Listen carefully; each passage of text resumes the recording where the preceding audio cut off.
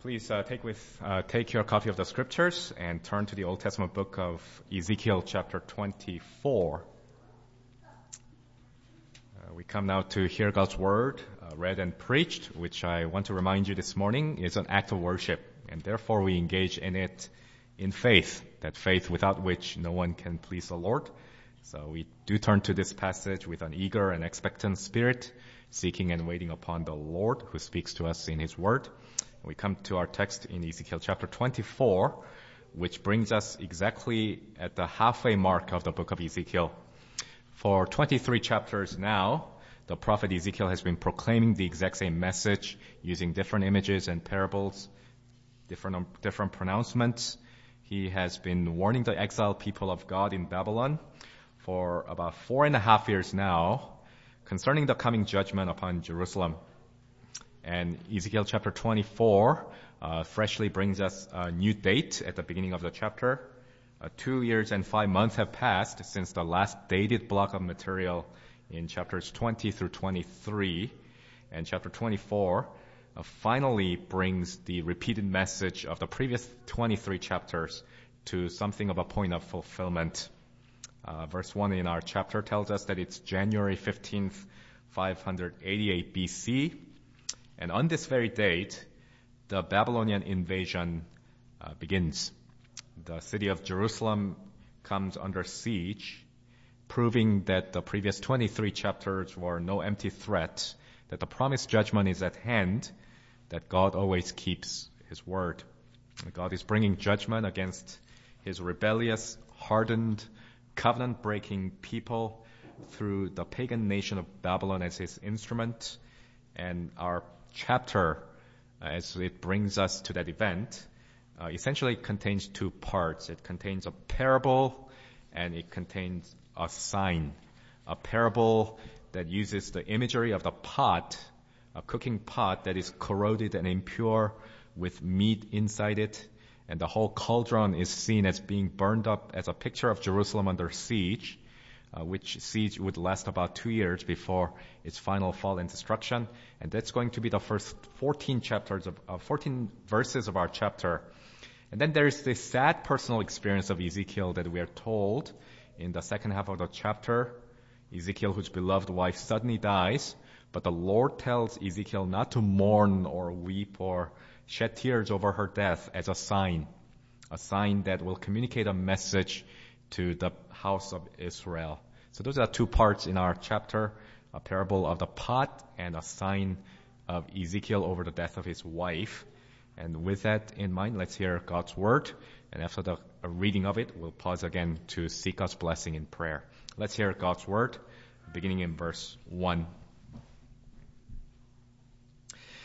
In the 9th year, in the 10th month, on the 10th day of the month, that is dated according to reign of Zedekiah, and that is January 588 BC, the word of the Lord came to me.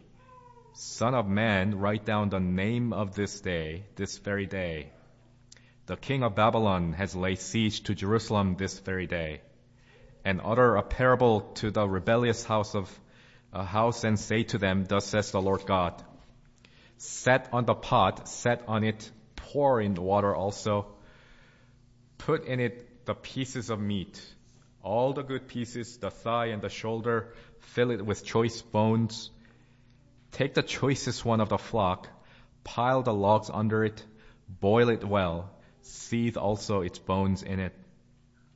Therefore thus says the Lord God, woe to the bloody city, to the pot whose corrosion is in it, and whose corrosion has not gone out of it. Take out of it piece after piece without making any choice. For the blood she has shed is in her midst. She put it on the bare rock. She did not pour it out on the ground to cover it with dust. To rouse my wrath, to take vengeance, I have set on the bare rock the blood she has shed, that it may not be covered. Therefore thus says the Lord God, woe to the bloody city. I also will make the pile great. Heap on the logs, kindle the fire, boil the meat well, mix in the spices, and let the bones be burned up. Then set it empty upon the coals, that it may become hot, and its copper may burn. that its uncleanness may be melted in it, its corrosion consumed. She has wearied herself with toil. Its abundant corrosion does not go out of it. Into the fire with its corrosion. On account of your unclean lewdness, because I would have cleansed you, and you are not cleansed from your uncleanness, you shall not be cleansed anymore, till I have satisfied my fury upon you. I am the Lord. I have spoken, it shall come to pass. I will do it. I will not go back. I will not spare. I will not relent. According to your ways and your deeds, you will be judged, declares the Lord. The word of the Lord came to me, Son of man, behold, I am about to take the delight of your eyes away from you at a stroke. Yet you shall not mourn or weep, nor shall your tears run down. Sigh, but not aloud. Make no mourning for the dead. Bind on your turban. Put your shoes on your feet. Do not cover your lips, nor eat the bread of man. So I spoke to the people in the morning, and at evening my wife died. And on the next morning I did as I was commanded. And the people said to me, will you not tell us what these things mean for us, that you are acting thus? Then I said to them, the word of the Lord came to me, say to the house of Israel, thus says the Lord God, behold, I will profane my sanctuary, the pride of your power, the delight of your eyes, and the yearning of your soul, and your sons and your daughters whom you left behind shall fall by the sword. And you shall do as I have done. You shall not cover your lips, nor eat the bread of man. Your turbans shall be on your heads, and your shoes on your feet. You shall not mourn or weep, but you shall rot away in your iniquities and groan to one another. Thus shall Ezekiel be to you a sign. According to all that he has done, you shall do. When this comes, then you will know that I am the Lord God. As for you, son of man, surely on the day when I take from them their stronghold, their joy and glory, the delight of their eyes, and their soul's desire, and also their sons and daughters, on that day, a fugitive will come to you to report to you the news. On that day, your mouth will be open to the fugitive, and you shall speak and be no longer mute. So you will be a sign to them, and they will know that I am the Lord. Well, thus far, this reading in God's holy word, let's look to our God together and seek his help and blessing upon our study. Let's pray together. Lord, our gracious God and Heavenly Father, we pause to give you thanks and praise for your word, for it is true and pure. Although the grass withers and the flowers fade, and we are like the grass, your word abides forever. And by your life-giving word, you have brought us out of the dust to heavenly glory with Christ, and you have caused us to be born again. And we thank you for its life-giving power that is at work always when the Spirit of God brings the word to bear upon our lives. And we pray even this morning, the word of God would be opened in power and in demonstration of the Spirit. We pray that you would cause light and immortality to freshly shine in our souls through the gospel, and pray that we would glory in the Lord Jesus we see in the scriptures. So minister to us the riches of Christ, and we ask these things as your people in Jesus' name. Amen. Well, I'm sure that all of you have had a few kitchen mishaps in your experience. Perhaps you forget about the saucepan sitting on the stove, and after cooking something, you just left the stove on, or you're boiling some water and you walked upstairs or went into the bathroom and you completely forgot about it. And the next thing you know, it's all charred smell and the smoke rising in that kitchen room. You have to open the window. The pan, you discover, is overheated, empty, and now warped and ruined. And if something was in it, it's all burned up. It's dark, and the black burnt stuff on the surface of the scorched pan doesn't really come off, no matter how long you soak it in water or how hard you scrub it. Well, that familiar experience is the image given here as the subject of this parable that God tells Ezekiel to announce to the people in the first 14 verses of our chapter. And it is exactly on the same date. Also, we discover in 2 Kings chapter 12:25 and Jeremiah chapter 52. It's exactly on the exact same date we're given elsewhere in the scriptures, where we read in the 9th year of King Zedekiah's reign, 10th month, 10th day of the month, when King Nebuchadnezzar of Babylon came with all his armies against Jerusalem and laid siege to it and built siege works all around it, so that the city was besieged until the 11th year. And the date supplied here in Ezekiel 24 is the exact same date of that historical event, the coming of Babylon to lay siege the city of Jerusalem. And this is the worst day in Israel's history. As that historic invasion unfolds, here 1,000 miles away from the city of Jerusalem, here in Babylon, Ezekiel is receiving a message. God is broadcasting that event live to Ezekiel through this song given in verses 3 through 5, using the image of the pot. It is as though cooking a meat stew in a pot, and Jerusalem is the pot, and God's people, the inhabitants of the city, are the meat and the bone within the pot. But instead of getting a tasty meal or a fellowship offering by the priests that boiled meat tended to be in the Old Testament sacrificial system, and you read about that, for example, in places like 1 Samuel chapter 2, where Eli, the priest, wicked sons, showing contempt for the offering of the Lord and being put to death, or places like 2 Chronicles chapter 35, at the Passover celebration under King Josiah, the reform at the temple, the meat being boiled to be offered as fellowship offering to be shared by the priest. Instead of being holy offerings unto the Lord, both the meat and the pot will go up in flames to be melted and incinerated. And indeed, for years leading up to this date, the people of Israel themselves used this very parable and very image. We saw this back in chapter 11, verse 3, where the people used to say of themselves, the city is the pot, we are the meat in it. That was the parable frequently spoken in Jerusalem. They used to say, in an illusion of security, there is no judgment and exile coming. As the meat belongs to the pot, we belong to the city and we are safe in it. But now the day has come and God is turning their arrogance, their sense of false security, their own parable on its head. And God says to the people of Israel exiled in Babylon that the inhabitants of Jerusalem will become all burnt ashes. Jerusalem itself will become like molten copper under Babylonian siege. Both the pot and the meat will be burned up and melted by the Babylonians under judgment. And Jerusalem is pictured here to have blemishes and corrosion and uncleanness due to sin, due to the blood that's shed in idolatry. And that's aroused God's wrath that announces woe to the city of God, woe to the bloody city, we read in verse 9. And it follows with a further description of what is happening. Verse 10 says, the Lord saying to the Babylonians, heap on a pile of logs under the pot. Keep feeding plenty of wood and turn up the flame.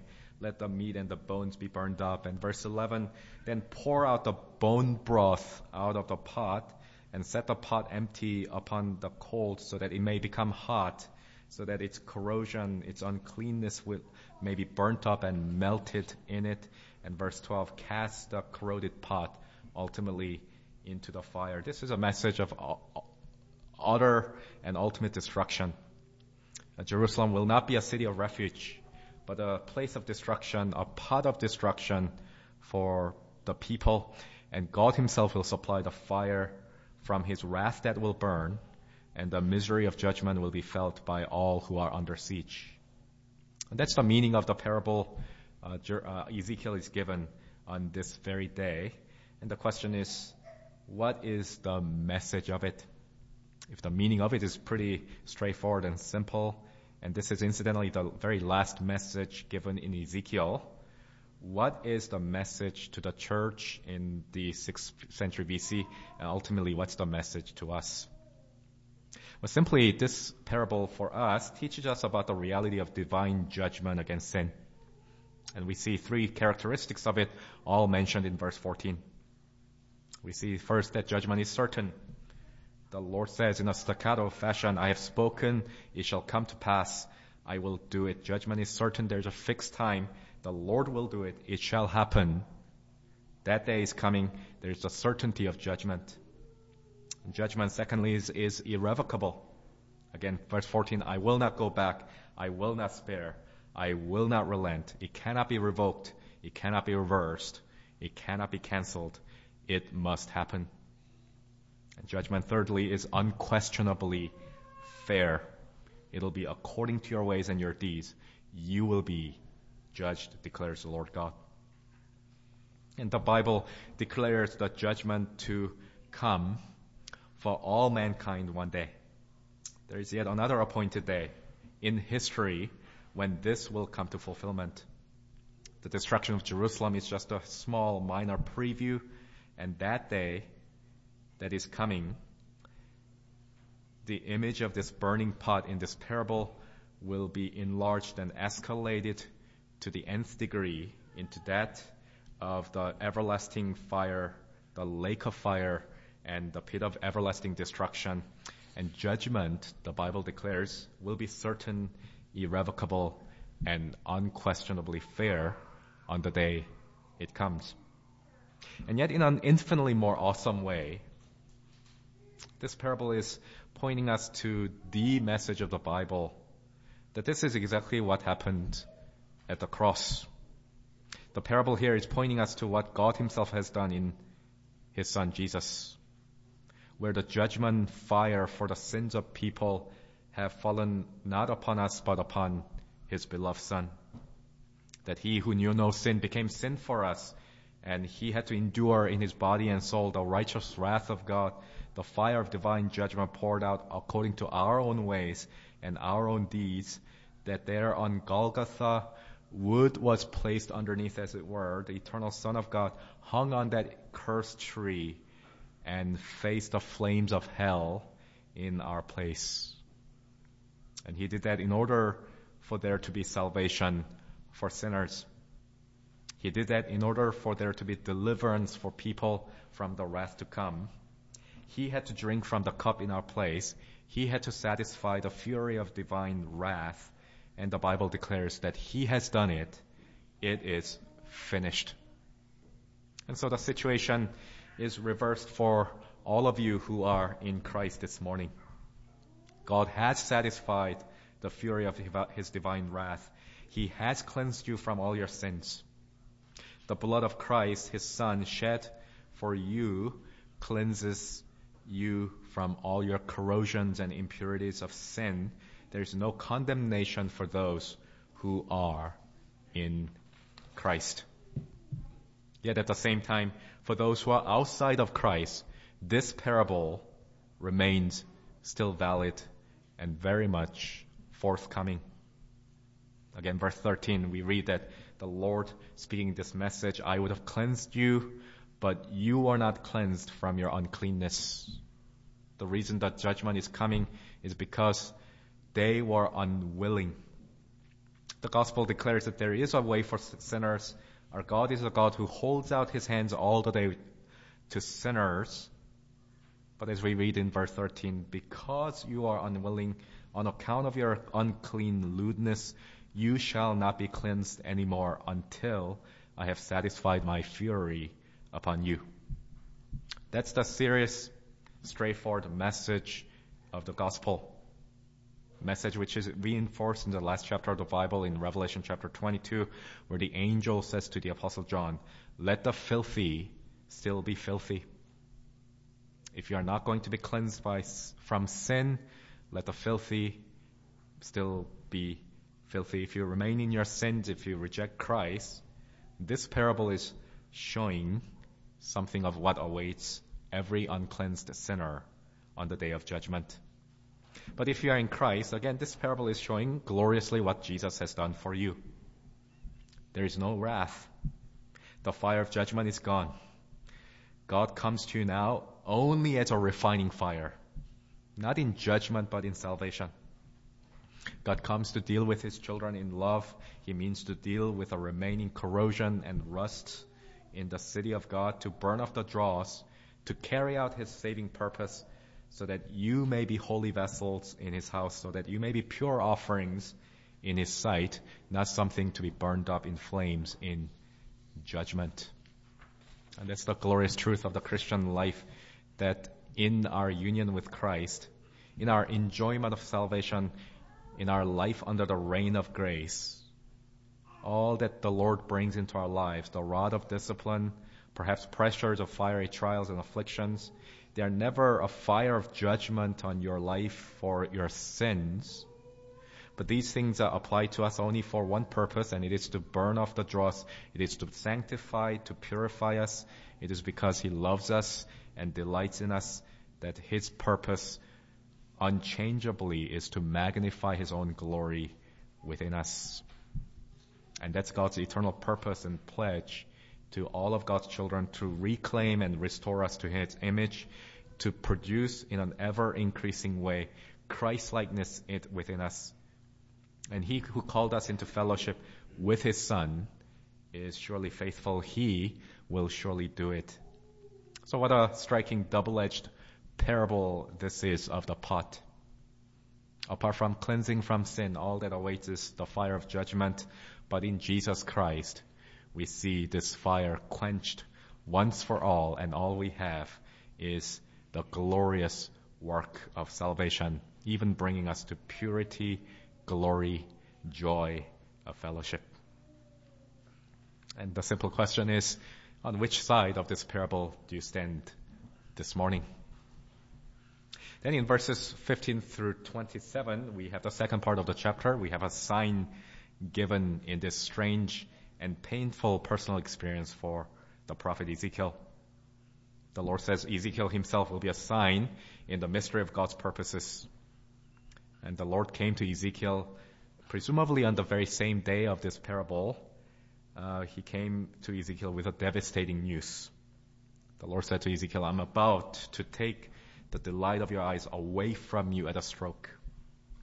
And that was in the morning, and his wife will die suddenly in the evening. Unexpectedly, quite suddenly, the blow of death into his marriage, upon his personal life, a reminder to us that the Lord is sovereign over all the days of our life and over the precise timing of our death. Ezekiel would have been around 35 years old at this point. This is a wife of his youth, barely in her 30s, who is the delight of his eyes. Incidentally, that description tells you what every marriage ought to be by God's design. It's delighting in the wife as one who brings out the shalom, wholeness, joy in your eyes. There's a closeness, delight, fellowship that mark every true spiritually minded marriage. And the Lord says, I am about to take that away from you. What a reminder here, once again, that even in Jesus Christ, we do not know what tomorrow may bring. Death can be so sudden and unexpected even for God's people, those united to the Lord Jesus. The Lord will take away. But rather, all the more strangely and even heartlessly, one might say, Ezekiel is commanded not to mourn or weep or grieve outwardly. And none of these culturally accepted and quite natural signs of public grieving Ezekiel is to practice, whether it be mourning, weeping, sighing aloud, rending his turbans, taking off his shoes, covering his lips, eating the bread of men, eating the funeral meal. None of these things he is to do because he was to be a prophetic sign. Ezekiel's life, in other words, was to be a sign taken up in God's purposes that will illustrate to the people of Israel how they are to respond to the news of Jerusalem's destruction and devastation. That Ezekiel personally, by means of his own life experience, is to proclaim to the people of Israel that they are not to grieve, lament, mourn the fall of Jerusalem. When God takes away the city that they have looked on outwardly as their joy and glory, as their soul's desire and yearning, their stronghold, the pride of their power, the delight of their eyes, they are not to mourn the fall of Jerusalem. And even though Ezekiel is told here by God in this particular situation a little bit of why the Lord is taking away his wife, why he is not to grieve, Ezekiel is not told everything by the Lord. Why God in his good pleasure and wisdom chose to take away his wife in an untimely death from a human vantage point.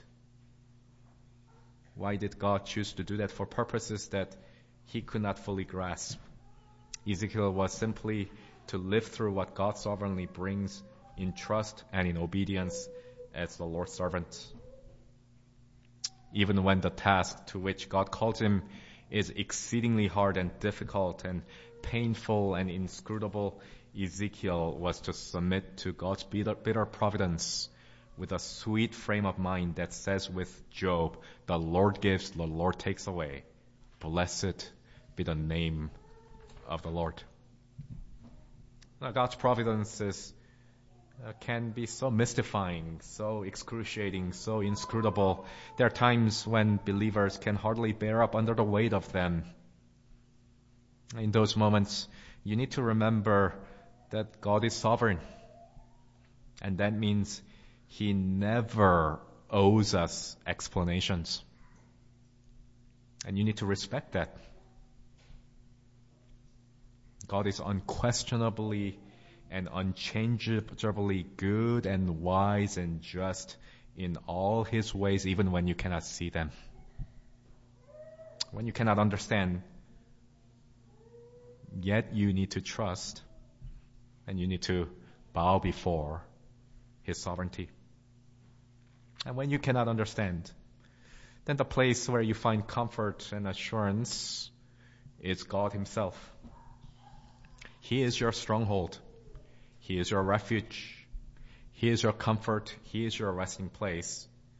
You find that fortress of God opened wide for you to come into in all your bewilderment and befuddlement, particularly through the gates of what he has done for you at the cross.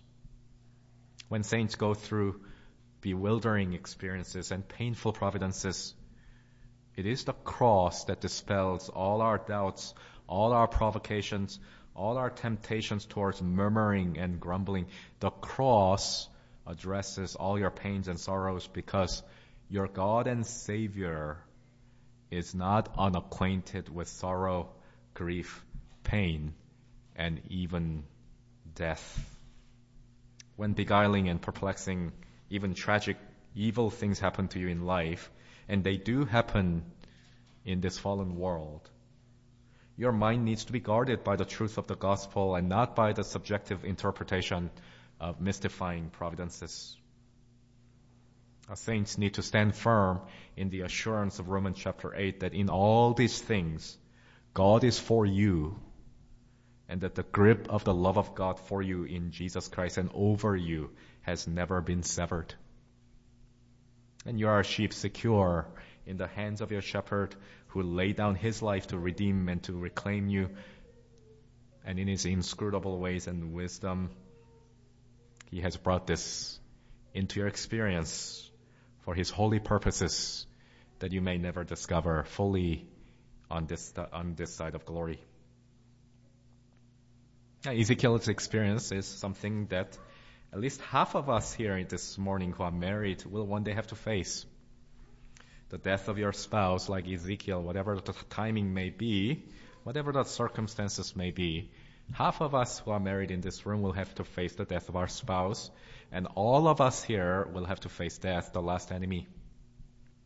But even as we are reminded this morning in Sunday school from the Westminster Catechism, when we go through the dark valley of the shadow of death, we are reminded that God has removed the sting and curse of death for his people, the death of his saints, are precious in His sight.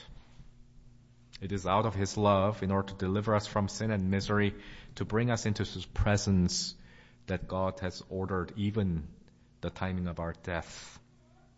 The enemy's last attempt is for the saints, but an entrance is into everlasting blessedness. As with Ezekiel, and as with Ezekiel's believing wife, and we are not told anything in the scriptures to assume the contrary, Ezekiel's wife was a believer. And as with the Apostle Paul, as with all the saints down through the centuries, the life of faith simply declares that Christ be magnified in my body, whether by life or by death. Here Ezekiel is commanded something very mystifying from the Lord. And if you think that God's dealing here with Ezekiel is rather hard and heartless, then place once again we are brought to for understanding and comfort is that place where He most gloriously displayed the character of who He is as Savior. You look to what He has done in the giving up of His Son. Jesus Christ, His beloved Son, in whom His soul finds delight. His only begotten Son, who everlastingly dwelt in the bosom of the Father in fellowship of mutual love. It is He, the delight of His eyes, that God gave up even to the cursed death on the tree in order to bring you to blessing. Whenever you find providences difficult, you have misgivings, tempted to have misgivings about God, then the place you go to is the cross, and to remember that God Himself knows what it means to lose the delight of His eyes and willingly give Him up to the cursed death on the tree in His love and grace towards His people. In order to save the church, He crushed the head of the church. In order to deliver you from death, He made the author of life and the author of salvation suffer in torments of hell. And there's no situation in life where God is not your refuge, your strength, when you are armed with that gospel truth. If you only you are more acquainted with the power of God in the gospel of Jesus Christ. Now here we are reminded of the only source of comfort, whether in life or by death, is that you are forever united to this one who loves you and gave Himself for you.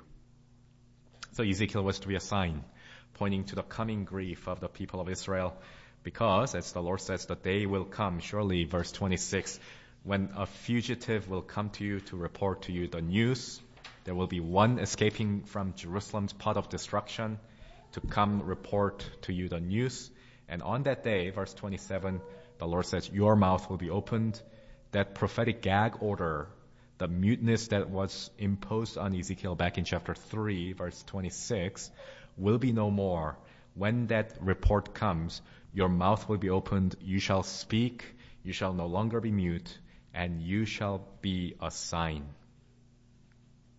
They've now seen with their eyes the message of the first 23 chapters coming to fulfillment. So now, on that day, your mouth will open and you will begin to speak to the exiles something more glorious. And as a preview, the last half of Ezekiel indeed will bring that good news of hope and comfort and salvation to the exiled people of God. How judgment is not just upon God's people, but for all the nation, chapters 25 through 32.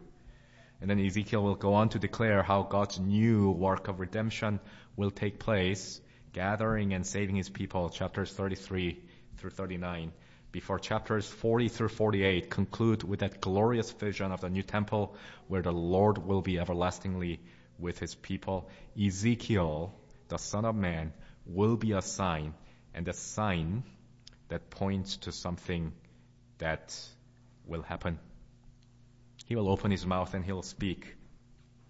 And He will begin to speak this glorious news of hope and salvation. Now, the first 20 chapters of the book of Ezekiel have been pretty judgment heavy. And yet here comes a day when that judgment has been fulfilled. The Lord will cause his servant to open his mouth to declare the glorious news. And he himself will be a sign pointing people to something else. Now in just a minute, we'll see another sign that proclaims a message. The table of broken bread and pour the wine in a cup. It'll point you to the substance, the answer to all the judgment, all the sorrows, all the strikes of covenant curses, and even death itself. The substance that is the Lord Jesus Christ, the ultimate message of the scriptures. And in the same way, Ezekiel will go on to declare that glorious news. And that's always the pattern in the scriptures.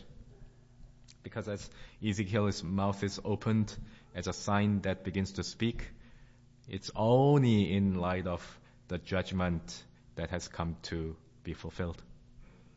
And that's always been the pattern. Remember Jesus himself, how he told his disciples on the Mount of Transfiguration. He told them to shut their mouth and says, "Tell no one the vision until the Son of Man is raised from the dead. But it is now finished. He's risen. Salvation is coming." Then he commissioned his disciples to go tell the good news. And what they have seen with their eyes, touched with their hands, and heard with their ears concerning the word of life, they are to open their mouths to declare. And that's always what happens when you come into contact with the substance and the fulfillment of the message. Just as the fugitive will come from Jerusalem and bring report to you the news, what God has done to Jerusalem in judgment, and your mouth will be opened. So there will be a messenger, sent one of God, bringing the good news concerning what God has done in Jesus Christ in order to bring you to eternal life. And believers, you have that good news, the substance Christ preached to you in the gospel this morning. So the only response you have is to say with a psalmist in Psalm 40. And I simply want to read these words to you from Psalm 40 and cause to reflect and think what glorious truth you have been on the receiving end of.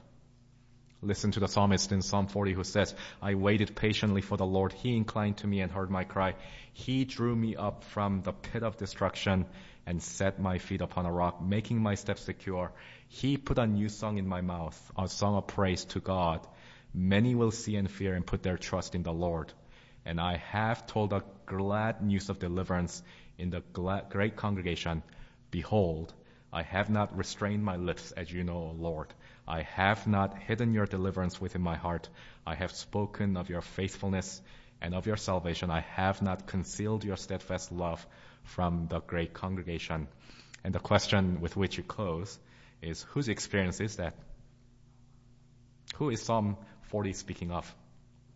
Having been delivered out of the pot, out of the pit of destruction, whose mouth has been opened, who has not hidden God's deliverance in the heart and spoken of God's salvation in the great congregation. And the answer is not one. We can just as apply these words to Ezekiel, the Son of Man. And supremely, we apply these words to the Son of Man, Jesus Christ, who has come to the congregation, the church, to declare salvation. But because you are in Christ, this has become your experience. This is your song, believers. He has brought you out of that pit of destruction, out of judgment. He has brought you to salvation. He has opened your mouth to declare God's praise with a new song.